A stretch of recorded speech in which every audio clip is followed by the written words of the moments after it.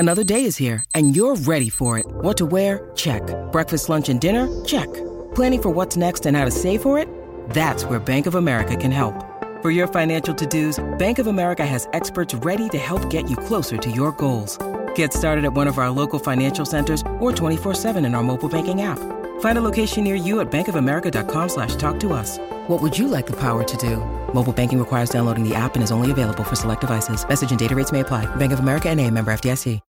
When you need mealtime inspiration, it's worth shopping Kroger, where you'll find over 30,000 mouth-watering choices that excite your inner foodie. And no matter what tasty choice you make, you'll enjoy our everyday low prices, plus extra ways to save, like digital coupons worth over $600 each week. You can also save up to $1 off per gallon at the pump with fuel points. More savings and more inspiring flavors make shopping Kroger worth it every time. Kroger, fresh for everyone. Fuel restrictions apply. This is the Greg Bedard Patriots Podcast with Nick Cattles. This is the Greg Bedard Patriots Podcast with Nick Cattles, brought to you by two of our friends in this world, Athletic Greens, your one-stop shopping for 75 high-quality vitamins to help you start your day right, and also betonline.ag, fastest, easiest way to bet on sports. Let's talk about this game coming up on Sunday, Greg. We're talking Browns. We're talking Patriots in Cleveland. I will tell you right off the bat, not going to make my pick yet, but this is all week long. This has been the toughest game for me to figure out where I want to go with it and who I'm going to pick. We'll get to the pick later, but it's a pretty difficult pick, and I think you might agree with me on that, or maybe not. Maybe you think I'm crazy and you've got this as an easy one, but let's start with some headlines. Mac Jones, update on good old Mac. Will he be back this week, Greg? So we saw him in practice yesterday. So today's Thursday. We haven't yet seen him today. He was officially limited in practice. We saw some video of him. Definitely improved from a week ago, moving around a little bit better. I still think he's at least a week away. I just don't think there is the big thing coming back from whether it's a broken ankle or severe ankle sprain is the strength in the ankle. I think Mike Giardi had a report that he talked about, like the stability isn't quite there. But the swelling has gone down. That's, if you've ever sprained your ankle really bad, this is how it goes for a couple weeks. They actually have you walk on it and do things to keep the strength up. And it all depends on when you start gaining strength to gain that stability in the ankle. Because if you go out there, but you could tape it up and, as much as you can, and you might be able to get through some games. But at the end of the day, he's going to need strength in that ankle to, absorb hits and things like that. So I don't totally rule him out for this week. I'm sure Mac's trying like hell. David Andrews said that yesterday. They know that he's trying like hell to get back. I just think this is a bit too early, and considering I think the Bears are next on the schedule and they're awful. I would keep him out the next 2 weeks and really focus on the Jets game if I were running the Patriots, but of course I'm not. I'm with you 100%. When I hear instability with the ankle and, they might be able to coach around it or might be able to do some things to help him no. Again, there's no reason to rush him. If he's got some instability in the ankle, let's not make things worse. Let's be cautious with him. As I said last week, I don't think you bring him back against the Browns this weekend. Apparently, Greg, you have been called a hater. Shocker, right? Shocker. Greg Bedard is called a hater. Bedard's just a hater. You're being called a hater because of your opinions on Zappe. How dare you try to break the fever of Bailey Zappe? But you have an outside opinion, Greg. You want to defend yourself and say, hey, I'm not the only guy in this world that sees things the way I see them with Bailey Zappe. Yeah, I mean, I think I'm, on record. I did a deep dive on his first start at BSJ, broke down his good plays, what I really liked, broke down some of the plays that I didn't like. And, at the end of the day, I thought he was, solid, did his job, credit to him. That's great, but not a high degree of difficulty. I still see him as sort of a backup. that's where I see his sort of his height of his career is, really good backup that you really like having around. And I will say, Nick, I don't think we talked about this on the podcast. I think I mentioned it on Felger and Maz. I think what's really good about Zappe, and credit to the Patriots scouts and Joe Judge for getting him ready into this point. But I think, now that Zappe has shown you that you can throw him in an emergency situation as a rookie and, lead 2 scoring drives in Green Bay and do what you need to do, manage the game in his first career start, he now gives you some comfort that you have a good, solid backup option. And to me, I think the thing that now Bailey, maybe it's not this year because, both Mac Jones and Zappe are really young. So I think Brian Hoyer is needed around there for his institutional knowledge. I think that, beyond this year, he displaces Brian Hoyer, and it gives you a chance to maybe take some swings in the middle rounds on, sort of like a tradey quarterback, a really mobile guy, somebody with a big arm, somebody who, maybe doesn't check all your boxes, but maybe with 2 or 3 years of development could be, look at, like a Dak Prescott who was taken in the middle rounds, Russell Wilson. That you're looking for that type of guy that you can maybe put a future bet on, bring him in house, and you have Mac Jones, you have Bailey Zappe, and you can let this guy develop. And who knows, maybe he hits big in 2 or 3 years. So I think that's exciting. But Greg Cosell, who's I've had on the podcast, a guy that I respect his opinion enormously, on Russ Tucker's football podcast, they talked about Bailey Zappe, and I thought we should share that with the people. Well, now he starts for the Patriots. What did you see? The Patriots obviously take on Cleveland, but I'm most interested in what you saw from Bailey Zappe and the Patriots offense. And I think that Zappe is what people thought he was coming out. He knows where to go with the ball within the timing and structure of the route concepts and combinations. He's decisive with his reads and throws. He always knows where his receivers are relative to the defensive coverage. His delivery is quick. It's compact. There's no wasted motion. The issue with Zappe is his lack of NFL arm strength.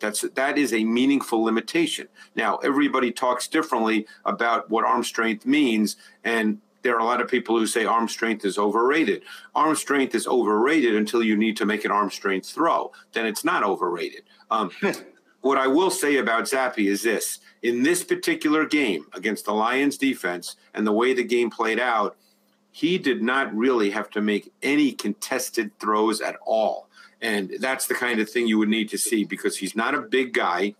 And you did not see him under duress at all. He did not have to operate in muddied pockets. That's the next test. Now, obviously, he's not going to be the Patriots starter, so who knows what happens. I'm sure he will go this week based on what I know about Mac Jones's injury, and we'll see how not only he, but how the Patriots handle the fact that they're going to play Myles Garrett and Clowney and some better pass rushers than the Lions brought to the table a week ago. So we'll see how he handles that and how the game plays out. But there was no question in this given game against Detroit, he was really never under duress. So you did not see him have to deal in that kind of environment.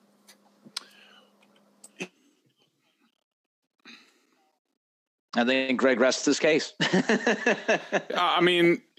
think that's fair. I think, and go ahead and talk for a second while I'm trying to figure out how to, okay. I just paused it. I think that's fair. I think that hits the nail on the head. it's not hating on Zappe, and who knows, maybe he shows more when he gets put in that circumstance. And will he be put in that circumstance this week? We're going to talk about the Browns and this matchup. But, I think that's fair. I think he has limitations. Ross and Greg went on to discuss, comparisons for him. And it's the backup type. I said Chase Daniel, who's been a career backup, who I think has a little bit better arm than Bailey Zappe. But they mentioned a couple other names, and definitely if you want to see that, I would check it out. But yeah, I think that's I think the way they talked about it, I think that's extremely fair, and I don't see why anybody would really argue with that. Simple reads, clean pocket, run game. Pretty much that's what it comes down to. And he had all three of those things working last weekend against the Lions. Let's look forward to this weekend, the Cleveland Browns. And, you know, when you look at this defense, Greg, of Cleveland, especially their run game defense, they are awful against the run. I mean, putrid against the run. So it begs the question, will Zappe even have to throw the football more than, say, 10, 12, 15 times? He shouldn't have to. He really shouldn't. I mean, Nick, this is, and, you know, sometimes we talk in hyperbole, and I really try to avoid that. But, you know, when I say things, I'm trying to be as straight as possible. I can't remember a worse run defense. Interior defensive line, and plus the linebackers, they just traded for Deion Jones, but it's completely pointless. This interior defensive line is the lightest and most movable unit I've ever seen. When you see them on the field, you're like, wait a minute, why are they in sub right now? And then you look at their personnel and you're like, no, this is the best they have. Like it is so who'd they play? The Chargers, and they ran all over them. And the Chargers don't even have a good offensive line. And last weekend. He did. And these guys in the middle of the line just get moved all over the place. Like the Patriots should run for over 200 yards easily in this game. If not 300, you could bust out the Buffalo Bills win, Mac Jones 3 pass attempts in this game, and the Patriots could probably win going away. I mean, that's how bad they are. Now, I will say you just don't want to be stupid. You don't want penalties. You don't want, all of a sudden blown assignments and you're into long yardage and now you got to pass, because then that plays into a little bit, they're basically you look at the Browns, and we know a little bit what we know about them is that they're Moneyball constructed, DePodesta, and all those guys. And like, it basically looks like their plan is, when you consider Deshaun Watson as the quarterback of this team, because then, you're talking about a really hell of an offense. You're just talking about like, we want to construct a defense that's just going to make a few big plays a game, a few turnovers, get a holding call, something like that. And now we get the ball back to our offense, because it is, the Patriots are constructed to win in any sort of situation. And, you may knock on them for not having enough talent. Like Jelani Tavai is great for the Patriots because he can do a lot of things. Now, is he talented? No. And should he start and play in a lot of places? No. But the Patriots want to have the flexibility, so he has value to them, whereas the Browns are just like, yeah, we only care about like getting into track meets and hopefully getting a few holding calls or sacks, and that's enough, a few turnovers, and that's how we're going to play defense, because they're horrendous on the interior, and the DVOA from Football Outsiders, which takes out opponents and really sort of levels the playing field. They are by far the worst run defense in the league. And guess who's right above them? The Lions, who the Patriots just ran over, and the Packers, who the Patriots just ran over. And so this is now, what's that? 3 weeks in a row that they are facing the dregs of the NFL in terms of run defense. And I see this playing right into the Patriots, and they should be able to steamroll these guys up front. Steamroll them up front. And of course, don't forget Damian Harris is going to be out of this game. The reports are he'll probably be out a couple of weeks. So, that kind of makes it interesting. How much is Ramondre out there? I'd imagine he'd get the vast majority of carries. They might mix it up a little bit with Kendrick Bourne. If Jonnu comes back, he could get a couple of carries. They've got J.J. Taylor and Pierre Strong as options as well. So I'm interested to see who's active at running back this weekend to kind of help alleviate some of the Ramondre Stevenson snaps and carries. We'll see how they put that all together. Yeah. Not that it's really going to matter. I mean, you could run for probably 100 yards against this interior. And I would expect that Pierre Strong gets a few touches, but I would think that Kevin Harris on the practice squad, who was one of their draft picks who did not pop in the preseason and got released and signed back to the practice squad, depending on what he's done at practice, I mean, he's really the other first 2 down running back that's on the entire roster, including the practice squad. So as long as he's doing the right things, he would be sort of a safe promotion. Like if Stevenson goes down, Harris has more of the body type, Quadzilla over there that can do the, first two downs. But, these guys are so bad. It's not going to matter who they put back there. I'm not worried about it one bit. And, one thing I wanted to mention, they traded for Deion Jones, who I love, Falcons middle linebacker, to add to this group. And he might play this week. But, dude, talk about putting lipstick on a pig. I mean, what is the point of having a athletic, good middle linebacker when the offensive line is pushing the defensive interior 5 yards down the field and you're making tackles 15 yards down the field? That's really what the Browns defense is right now. Yeah, and Jones would be literally parachuting in. He hasn't played for the Falcons. He's been banged up a lot last year or two. And yeah, I'm not overly concerned about the Patriots being able to run with the second guy. I'm just more interested in to see how Belichick handles the roster and who does get the call up, whether it's Harris or it's Strong. When you look at that defense, really the only guy, look, Ward's pretty good on the outside at corner. But when you're talking about the front seven, you're talking about Myles Garrett and Jadeveon Clowney. Clowney did not practice yesterday. Who knows if he's going to be a go? Garrett literally is lucky to be alive after a car accident going back a couple of weeks ago.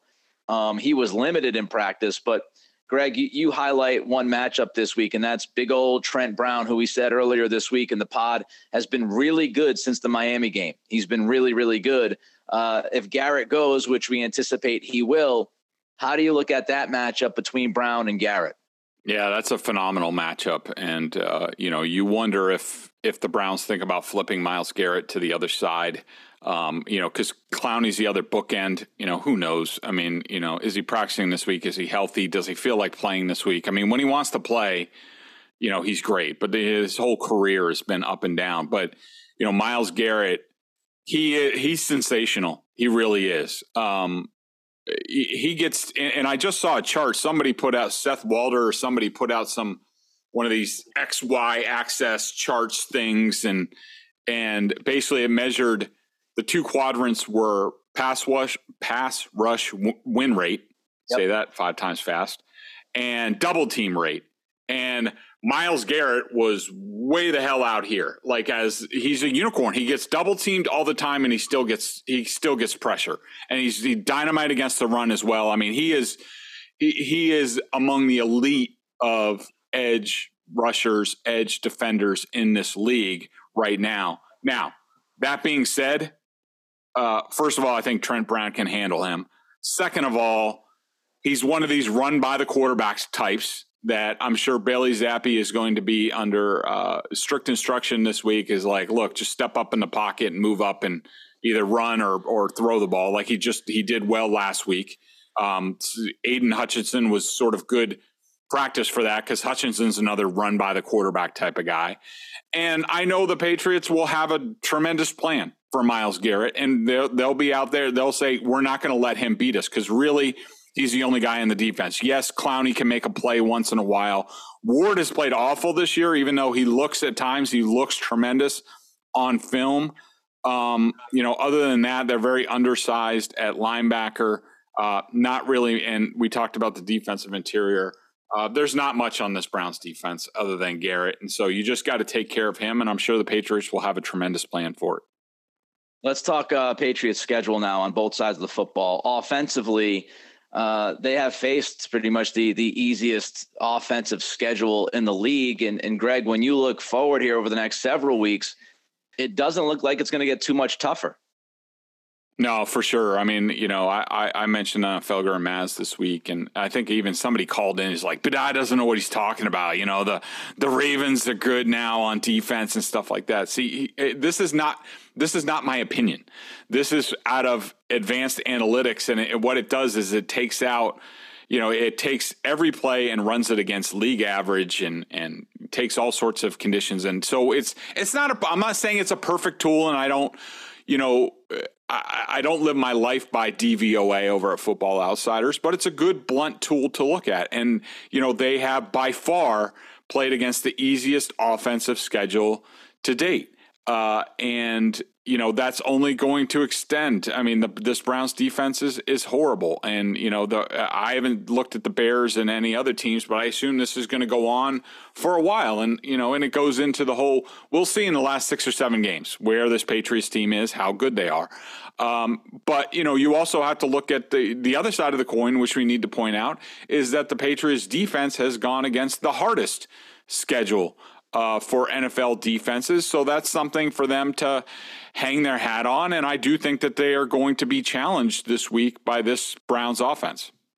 I agree with you. And, you know, when you look at the Patriots defense, I said this in the podcast earlier this week, I actually feel pretty good about them if they can deal with some of these run leaks. And I think that will lead us in a little bit to this matchup specifically and how Cleveland could give them some headaches. But just to kind of highlight a couple of things here with the Pats offensive schedule and how it looks against this Browns defense, that the Browns are good on third down. They've been pretty good on third down this year, defensively and offensively. So, you know, if they do get Bailey Zappi into some third and longs, it could be somewhat of an issue for the quarterback.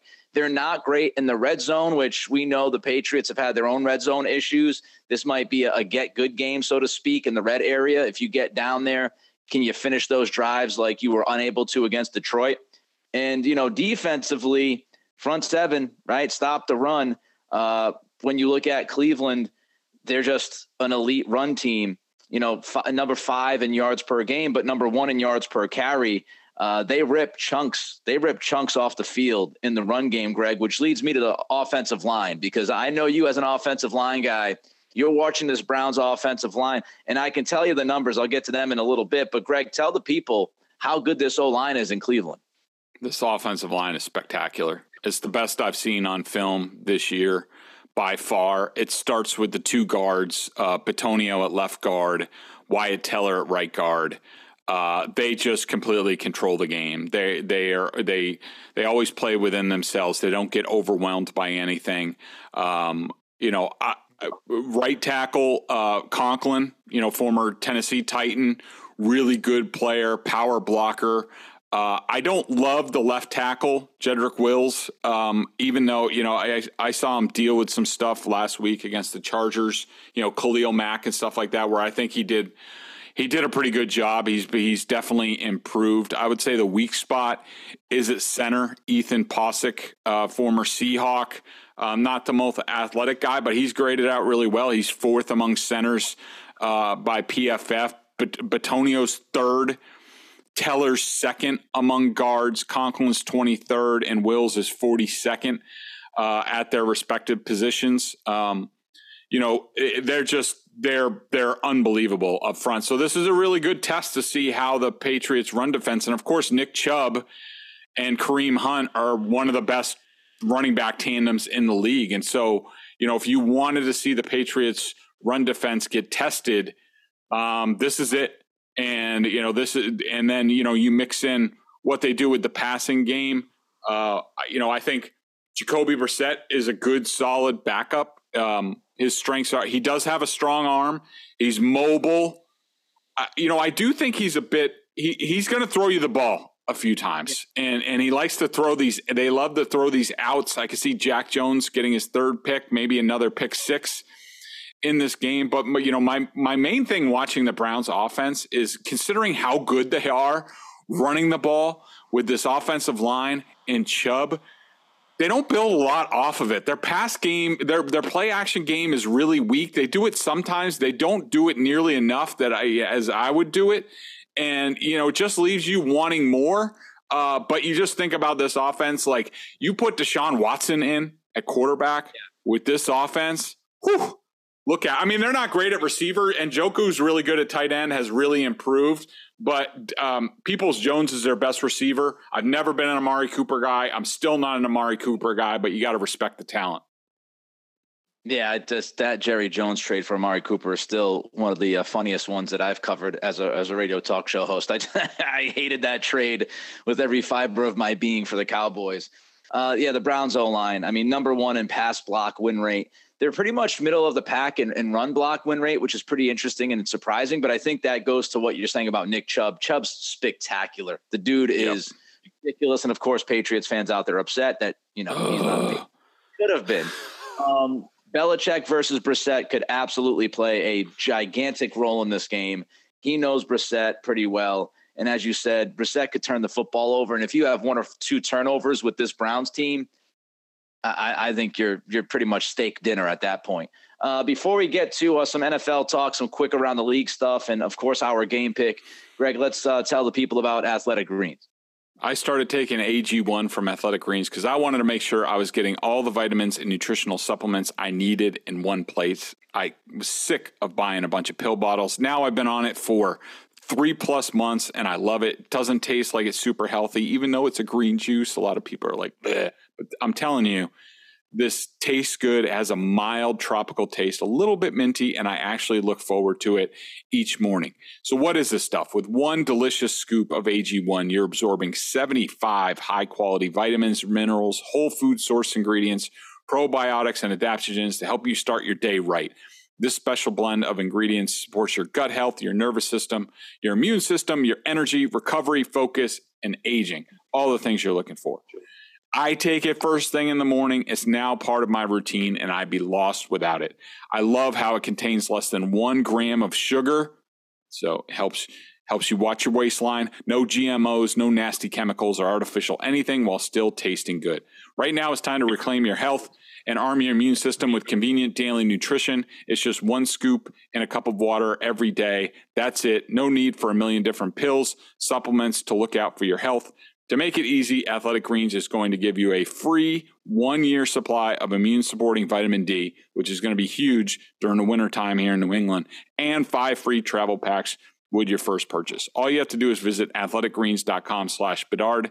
Again, that's athleticgreens.com/Bedard to take ownership over your health and pick up the ultimate daily nutritional insurance. Couple of NFL stories that we want to get into. Seth Wickersham. I know a lot of Patriots fans do not like Seth Wickersham because of the story he wrote years ago. That was highly accurate.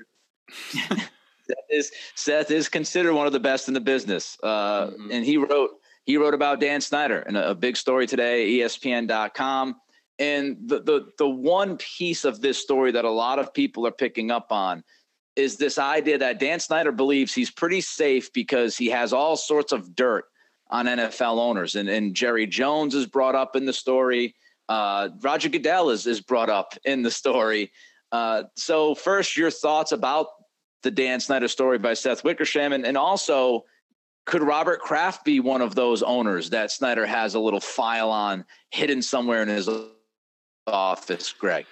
So, first of all, credit to Seth, Don Van Natta, the whole team that worked on this story. It's a tremendous story. I also want to give credit to ESPN for, in this day of media contraction and all that, which I certainly know as well as anybody.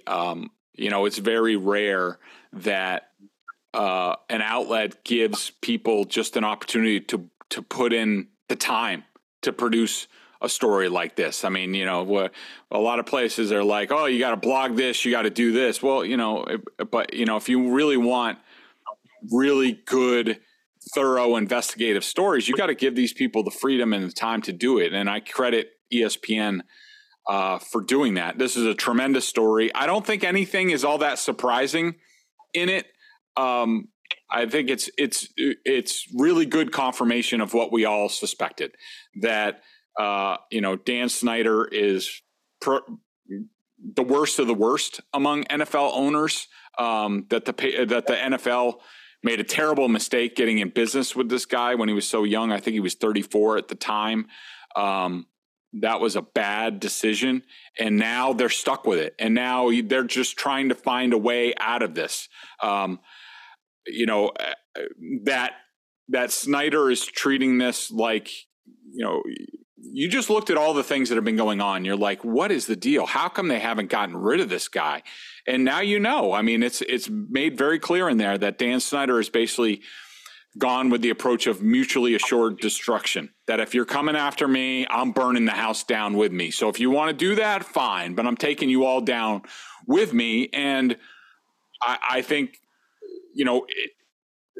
that's a good strategy for Snyder, because you're talking about guys largely powerful, rich white men who only at this point, especially aging ones who only care about their legacy. And when you talk about, Jerry Jones, I don't really think he cares at this point. What comes out? I mean, what else can come out about him? He's in the Hall of Fame.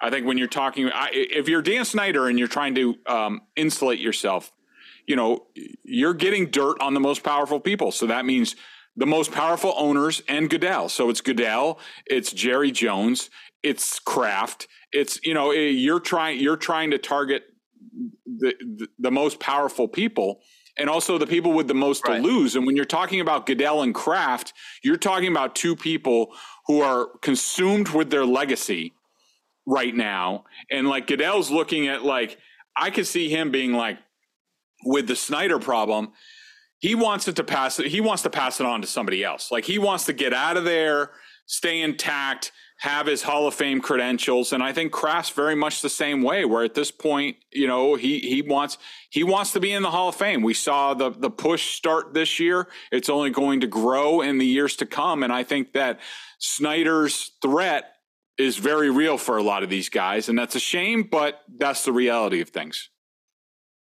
The Maras, the Rooneys, they also have to be very aware of what's going on. Those are some pretty powerful ownership groups in New York and Pittsburgh, respectively. Yeah, I mean, this is what happens. And owners are going to try to protect themselves. And that's why it's always difficult to get rid of an owner unless something is right there in black and white. And in this case, there's a lot of stuff in black and white. There's a lot of stuff that's been testified to. And it's pretty... it's pretty obvious that Dan Snyder just stinks in a lot of different ways. But these owners, they don't want their, like you said, legacies destroyed, and they don't want the bad stuff to be leaked out either. So who knows if Kraft, is involved and if there's a file on him. And all you need is one or two owners who have power that get shook by this, and they're not going to want to pull the trigger because they know they'll be in the crosshairs next. So they're protecting themselves versus going after the guy that they should be getting out of the league. And that's just the way this thing works. Josh McDaniels, I don't know how many people watched Monday night. Hopefully a lot of people watched Monday night, because you want to talk about a bananas football game. That thing was entertaining as hell. But the Raiders fall now to 1-4 on the season, Greg. Just an update on them and an update on McDaniels. Yeah, so, just to let people know, I watch all the Raiders film every week just because, I want to see what McDaniels is doing with his operation. Especially I like watching that offense. And it's something I've always done in other places, like when people have gone on, whether it's, Joe Philbin or Ben McAdoo, like when I was covering the Packers, anybody who left the Packers, like I always, keep tabs because I know these people and on my base, I want to see them do well. But especially with McDaniels, they're on the schedule. I know the offensive system. It's good to compare that to what the Patriots are doing offensively. And, so I've watched them the whole year and look, I understand they're 1-4. It's a bottom line business. What I'll say is they've lost every game by one score. Things could easily be the other way. And that they're not, I'm sure, is disappointing to Josh. And I think they have to learn how to win. But in terms of, and especially that Chiefs game. Now, this is what I'll say about the Chiefs game. I don't think the Raiders played close to perfect in that game. I mean, you're talking about a Raiders team who traditionally, especially under Gruden, got the snot kicked out of them by the Raiders. And I thought that they had a really good plan. They obviously had some issues defending Kelsey in the red zone, which I found very unusual. So. Yeah, 4 touchdowns. I mean, he didn't do anything but what he had 4 touchdowns and like 28 yards or something like that. Like it was just, so they did a great job between the 10s. But outside of one, I got to say one of the plays, and I think I'll put this in my Sunday column. One of the plays that they ran for Kelsey, I think it was his 3rd touchdown.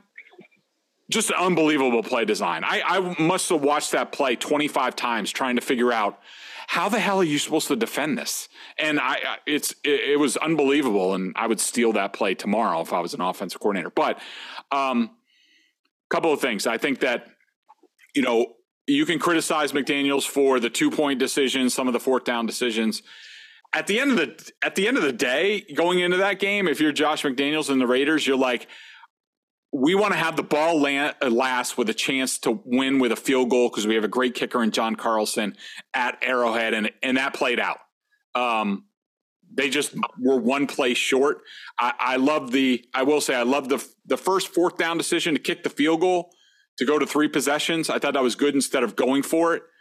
The second one I did not love. I think it was 4th and 2, and they ended up kicking a field goal, which I think it didn't give them 3 scores. It still stayed 2 scores. That's why I would have gone for it there. And the 2-pointer, I wouldn't have gone for it, but I didn't hate the decision because I think it played out exactly when you weigh the pluses and the minuses. If we go up, then this is going to happen. Even if we miss it, maybe the Chiefs are a little bit more conservative. They're not on 4 downs. Maybe it's easy. And plus, I got to say, that Raiders defense was completely gassed by the end of the fourth quarter. The Chiefs ran so many plays. The Chiefs gave them basically 10 points on stupid ass penalties in that game. Yes, it evened out with the roughing the passer call. I understand that. But look, they're 1-4. I still think they're a good team, and they are about to go into a similar stretch as the Patriots where they could run off 5-6 wins in a row, and then it'll come down to the last 6 or 7 games. And it's interesting that these two teams will face each other in December because I think they're both going to be in the same ballpark. They're going to go on runs here, and then we'll find out, are they really that good or not? So it's interesting. I would say there are no moral victories. You've preached that to Patriots fans a lot. And, 1-score games, here's what happens. Average to bad teams find ways to lose games. And that's what the Raiders are doing. We can talk about 1-possession games, and we could say, oh, this play or that play. They've lost 2 17-point leads, which is inexcusable to me. They lost one to the Cardinals, and they lost one on Monday night. As far as a 2-point conversion decision, I agree with you on that. I would not have gone for it, but I don't necessarily hate the decision to go for it, if that makes sense. The 4th down decision in the second quarter I thought was putrid.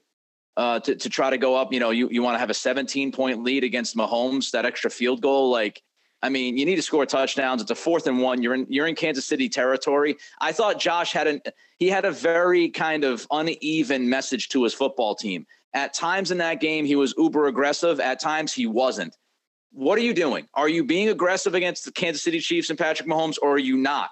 And I thought not going for it on that 4th and 1 in the second quarter, he had all the momentum. His team's up by 2 touchdowns. You could try to put your foot down on the throat of Mahomes. You kick a field goal. That makes him feel a little bit better. I just didn't. I hated that. I also didn't like the 4th and 1 play call to end the game. The play action, take a shot down the field play. Didn't like it. You're 1 or 2 yards away from a first down. All you need is a field goal. I don't like the shot play in that situation. So I thought that was a bad play call by Josh. So this team is finding ways to lose. And their schedule, absolutely, I agree with you, Greg, lightens up, and I do think they'll win some games in a row here, and I do think inevitably they will still be in the playoff chase. But, this front 7, Max Crosby is a beast. He's unbelievable. He's, Nick Bosa-esque up front. Chandler Jones has come alive the last couple of games after being invisible the first 3. The secondary I'm not in love with. The tackling is not very good. And so, this defense, if Crosby doesn't, elevate his game week after week after week, they're going to give up a decent amount of points. And so I will give Josh credit in finding Josh Jacobs the last couple of weeks, which I have no idea why he wasn't utilizing him early portion of the season. Last 2 weeks, they've given him the football a ton, and this offense has been much better. So we'll see how it all comes together, though. A couple things on that. Sure. Definitely fair criticism. Absolutely. I will say on the shots, knowing McDaniels, and he talked about this in his press conferences, but everybody knows Spagnuolo is bringing the house in those circumstances. And the Patriots, the Raiders scored 2 touchdowns to Devontae Adams on similar plays early in the game going for it. I understand a lot of people are like, we'll just run the ball with Josh Jacobs. The Chiefs are coming. The run was not going to work. Those are the right play calls. And plus with Devontae Adams, they just, Renfro running into Adams was tough. And I will say, because this is apt to the Patriots in our discussion about them, and it's fair to say about, I'm sort of saying two different things where I'm saying, well, no moral victories for the Patriots, but, I'm talking up how it was a good close loss to the Chiefs. Definitely fair. I just want you to explain my thinking behind that. And that's, the Patriots, I just think the two teams are in two different places. I mean, we're talking about most of my criticisms of the Patriots go back to, where were they at the end of last year offensively? And, their decisions, did they build on that or have they regressed? But really it's about, look, the Patriots they have similar coach. I mean, Bill Belichick's been here. The defensive coaches have been here for years. Yeah, it's different offensive coaches, but it's still largely the same system. So, it's different than McDaniels is two new systems offensively and defensively. He's 5 games into his tenure. They're trying to build something where the Patriots should, they were in the playoffs last year at 10-7 with largely the same group. Yes, the Raiders were in the playoffs, but they've changed everything. So I just think they're in two different places. If Josh McDaniels was in year 2 or 3, then I would say something different, but I just see them as they're in different points in terms of their programs. Some of that, certainly. Matt Patricia and Joe Judge, the entire offensive staff is new, so I think they deserve some time if we're going to give McDaniels some time, especially seeing that Patricia and Judge are doing these two jobs for the first time in their careers. So I would give them some time. Look, looking at both of these football teams, I would say, defensively, like offensively, the Raiders are going to be, I think, really good if Waller can stay healthy. Their defense is not very good. Their third down defense in the second half was embarrassing. I mean, just in bad. They gave up a 3rd and 8. They gave up a 3rd and 15. I understand that, but it's a 3rd and 15. You got to come up with a stop at some point. And you can't let a team go 6 for 6 or 7 for 7 on 3rd down. I'm not saying, shut them down on 3rd down, but they couldn't stop a 3rd down until late in the game when they actually got the football back, which was the biggest stop that they had to have. So that's good. But they just let them just tear them apart on 3rd down. And so I think offensively they'll get there. I think defensively they have issues. Again, Crosby and Chandler Jones will be fine, but I think defensively they got some issues. And as far as the shot plays, I'll push back on that too. The touchdown to Devontae Adams against double coverage, that's like a 3rd and 17 or something. And Derek Carr extends the play by moving up in the pocket and makes a tremendous throw. Yeah, you can take a shot play when it's 3rd and long and you're pretty much like, okay, let's go for it. But a 4th and 1, when all you need is a field goal, to me, that's not the same kind of situation or game or play call. Like when it's 4th and 1, you need a field goal to win the game. You don't need to take a shot play downfield. Early in the game, 3rd and long, take a shot play with your best receiver downfield. I get it. Not towards the end of the game. Before we get to the game pick this week, Browns, Patriots, let's talk about betonline.ag. Football is back, and so is hockey. Yeah, Bees are going to the Cup final, beat the Caps 5-2. And BetOnline remains your number one source for all your football betting needs this season. You'll always find the latest odds, team matchup info, player news, and game trends at BetOnline. And as your continued source for all your sports wagering information, BetOnline features live betting, free contests, and live scores and giveaways all season long. Always the fastest and easiest way to bet on all your favorite sports and events. Bet MLB, MMA, tennis, NHL. Connor Ryan probably went over there and had some bets because not only did he pick the Bruins before the season to win the Atlantic Division, but he also picked them to win the Stanley Cup, which I think might need to bring drug testing to BSJ. Boxing and even golf. Head to betonline.ag to join and receive your 50% welcome bonus with your first deposit. Make sure to use the promo code CLNS50 to receive your rewards. BetOnline, where the game starts. The second period was a rough one, but other than that, I thought they looked really good, especially without Marshy, without McAvoy. You go out there and you've got the check. David Pasternak, whirling dervish. That his first goal was just absurd. Bergie, of course, scores the first goal of the year. Love to see that. But yeah, the check line looked good, and they're going to force teams to take these shots out on the perimeter and trust their goaltending that they can stop those shots. Try to open up some other avenues. So. It's interesting to watch Montgomery and what they're going to do, but it was definitely a good first win on the road in Washington. There's no doubt. I'm not Connor Ryan. I'm not saying, get the duck boats ready, but I thought it was a nice first game out. All right. So the game pick, betonline.ag line, Browns by 2.5. So as I said earlier, this game's really tough for me because there's two ways this game can play out. The Patriots front seven shows up and they do a really good job of limiting the run. They put this in Brissett's hands. Brissett turns the football over once or twice. They don't have enough passing offense. The Patriots take advantage, run down their throats, and they win by like 10-14. The other option on this is the Patriots front seven doesn't stop the run. And Nick Chubb and Kareem Hunt run for a combined 250. And they slow the game down, and it's literally run game versus run game, possession for possession, and now you got a tight one.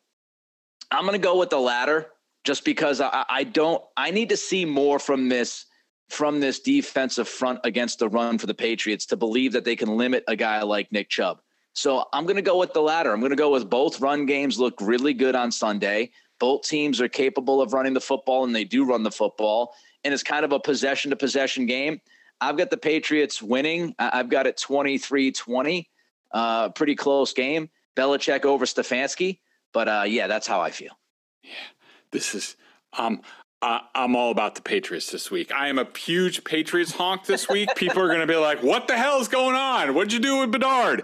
I am all over the Patriots in this game. I think they kick the living crap out of the Browns. I think they will throw everything they have at the running game. They're going to try to shut down Chubb and Kareem Hunt. I think they will to a large extent. Chubb will get his, but I think that they are just fine making Jacoby Brissett beat them. They will, after Chubb, they will take care of Njoku. Peoples-Jones is a good receiver. I would leave, if I'm the Patriots, I'm leaving the cornerbacks, who I will say, as a group, the collection, they have, even though we talked about it before the season, where I thought the Patriots were going to be better at cornerbacks than a lot of people thought, even though it didn't look good early. But I think they have covered spectacularly in the back end. That's all of them, including Miles Bryant, who I thought just had a good game, a good bounce back game. Jonathan Jones has done tremendous. I think Mills was better last week after coming back. Jack Jones has done a nice job. I'm all about the Patriots in this game. I went over to betonline.ag before all this, and I did a little parlay on the money line on the Patriots and the over in this game. I love the Patriots. It is 43.5. So I think the Patriots could actually reach into the 30s this week, but I'm thinking about 30 to 17 type of game, if the Browns even score that much. But I love the Patriots this week. This is the best I've felt about them in a game all year. Wow. For the first time, we're feeling opposite. I'm reticent. Bedard's got the pom-poms out. He's ready to go. But we both have the Patriots covering. So we both have the Patriots winning. I just have them winning a closer game.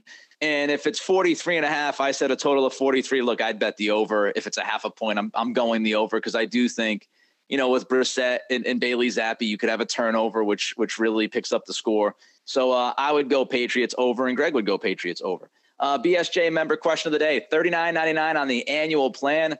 Check out all their great coverage. Greg, you've got a question for us this I do. day. Pat's focus was coming hard at me in the comments section off of my breakdown about Zappi. Pat's focus, I wonder who he roots for, said, for all the heat and verbosity.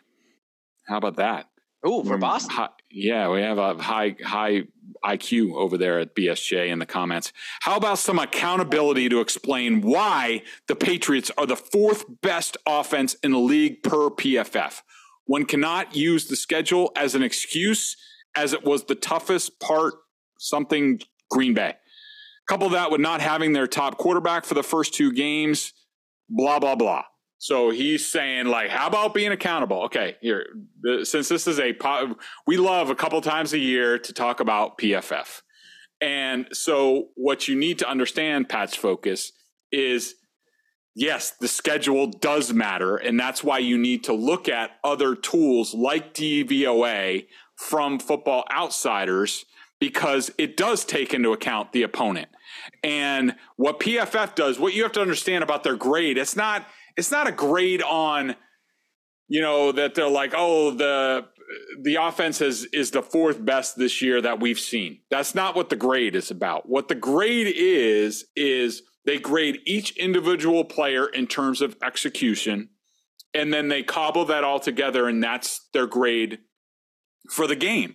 So, and especially it's more slanted towards offensive lines. And so, I was going to look for something, but like, for example, here are the Browns are number 1 in PFF in offense.